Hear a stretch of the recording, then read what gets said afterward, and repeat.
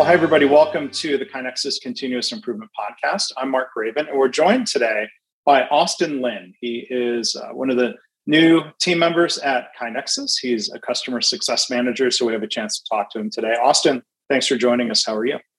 Yeah, thanks for having me, Mark. I'm doing great. Happy to be here and happy to talk about KaiNexus and CI and what we can do for everyone.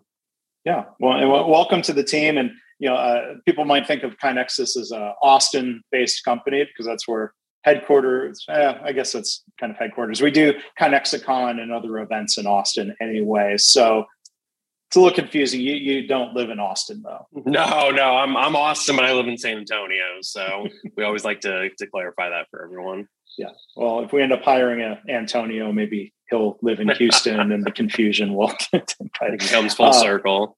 Yeah. So Austin, as we do here on the podcast, we like to talk to new KaiNexians about why you joined the company. So I'd be curious to hear your story. Why did you join KaiNexus? Yeah, Mark. I've worked in some kind of customer facing role for most of my career. A lot of that was spent in retail management, actually, with Home Depot and then H-E-B, which everyone loves here in Texas. Great company to work for, but retail's a beast, and it's a tough life to lead. And so I left the retail world a few years ago, moved into more of account management. And the company I was at wasn't the future I was looking for. It didn't have the culture I wanted. Mm-hmm. So, started expanding my horizons and came across KaiNexus. And from the very first interview all the way until getting the offer, it was the most amazing interview process I'd ever been a part of. Everyone was so genuine, so welcoming. Everyone wanted to know about me and who I am and what makes me tick. It wasn't about my job experience or just reading a resume. It was about my ideas and my values and my culture and how that would fit into KaiNexus. And so it just felt like such a great place to be and a great team to be on. And when I joined, that was all reaffirmed, and everyone I met has really embodied the culture we try to build here and the values that Greg and Jeff and Matt and everyone on the team espouse. And so it's truly, I think, the most rewarding place I've worked. That's great to hear. And we can talk about culture. And Austin wrote a blog post on the KaiNexus customer blog. We'll link to it in the show notes. The invaluable value of culture. I mean, I'd be curious to hear more from your perspective, Austin, of why culture is so important. Yeah, Mark.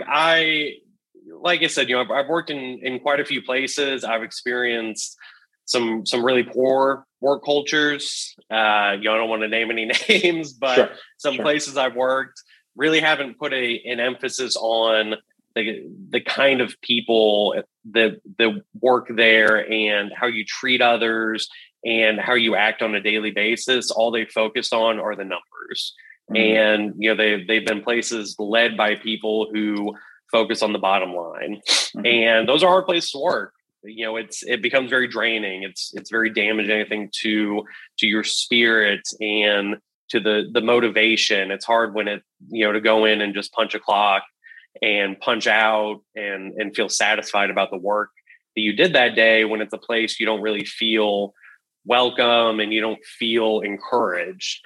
And we're reading this book actually right now called The Advantage for our KaiNexus book club by Patrick Lencioni, and that echoes so much, I think, of what I put in my blog post, that organizational health and that culture you build is surpasses everything.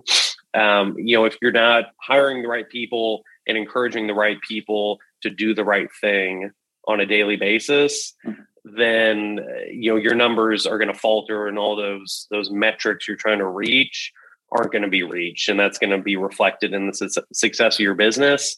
And so it's a thing that I think in our work culture, especially here in America, we don't put enough emphasis on.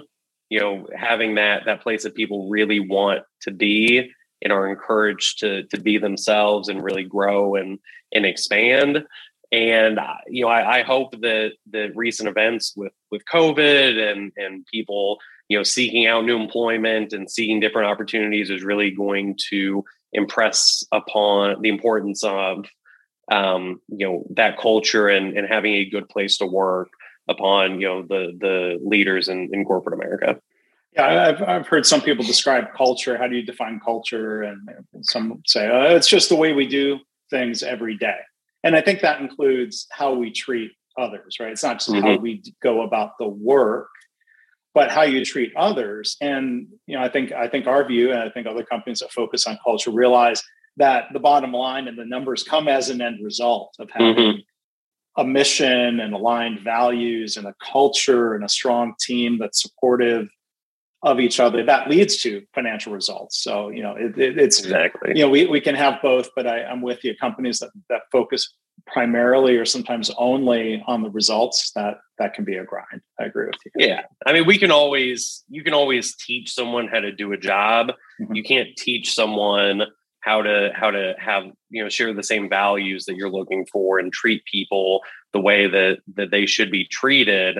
Those are intangibles that someone may either possess or not possess, especially in when hiring someone for a position at a company. I think something that struck me about the job post for KaiNexus, the last line of the post was, we don't care about your qualifications. We care about who you are. Apply anyways. It doesn't matter what background you have. If you're meant to work here, then you'll work here.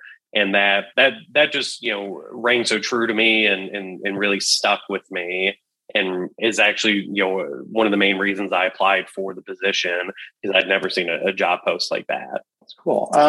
So speaking of work, the role of a customer success manager, like some people listening are KaiNexus customers and they interact with you or one of the other customer success managers. But for those who don't know, how do you describe the role and what you do? We're the bridge between KaiNexus and the customers. We're their advocate. We're the person who, on the KaiNexus side, is going to, fight for the product enhancements they're looking for or the resources they need, whether it's, someone from our marketing team or training or bringing in another CSM who might have more expertise, bring in lean strategy. We bring all those needs that they have to other team members at KaiNexus and say, hey, this is what this customer needs to be successful. And then it's also just, walking them through, changes they want in their instance and more on the technical side, helping them with questions they have about using the software, making changes, maximizing its efficiency, and then just kind of being walking that CI journey with them. I think, we're not there to lead them on their CI journey. That's for them to do. We're there to kind of walk in step with them. Well, and we've been joined today by Austin Lin. And one other thing I wanted to ask you about, Austin, was another blog post. I'm glad you like to write and get contributions to the KaiNexus blogs and some things you've written on LinkedIn. But the other blog that we'll link to in the show notes is titled, "Don't Ask Me, That's Not My Job." What was sort of the context that prompted you to think of that phrase or to write the post? Yeah. So, I mean, I think that phrase, has such a negative connotation. Usually, people see that as someone trying to get away from doing work or blow someone off. But I think, the way I looked at it and the way I think we should be looking at it is, we need to be asking the right people the right questions in the workplace, especially in industries that have, what we might call frontline workers, whether that's people in manufacturing, hospitals, with nursing staff, janitorial staff, people kind of on the floor really doing the work. I think, a lot of times problems that companies come across, are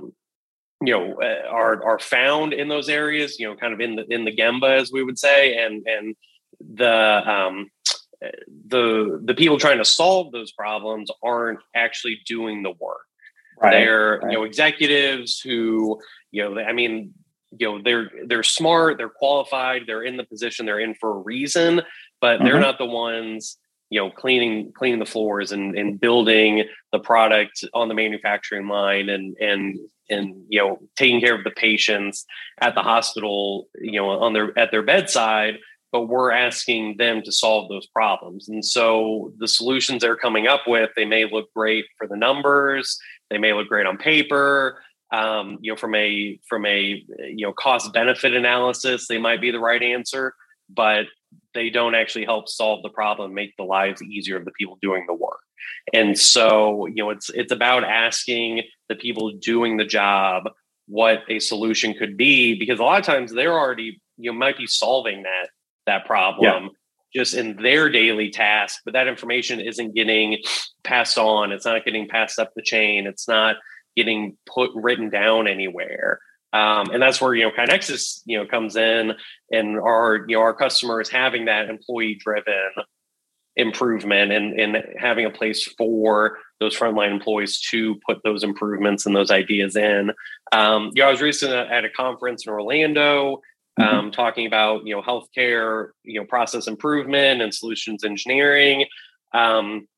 Rebecca Love gave a speech there. She's a highly regarded in the nursing field, very successful, gives TED Talks.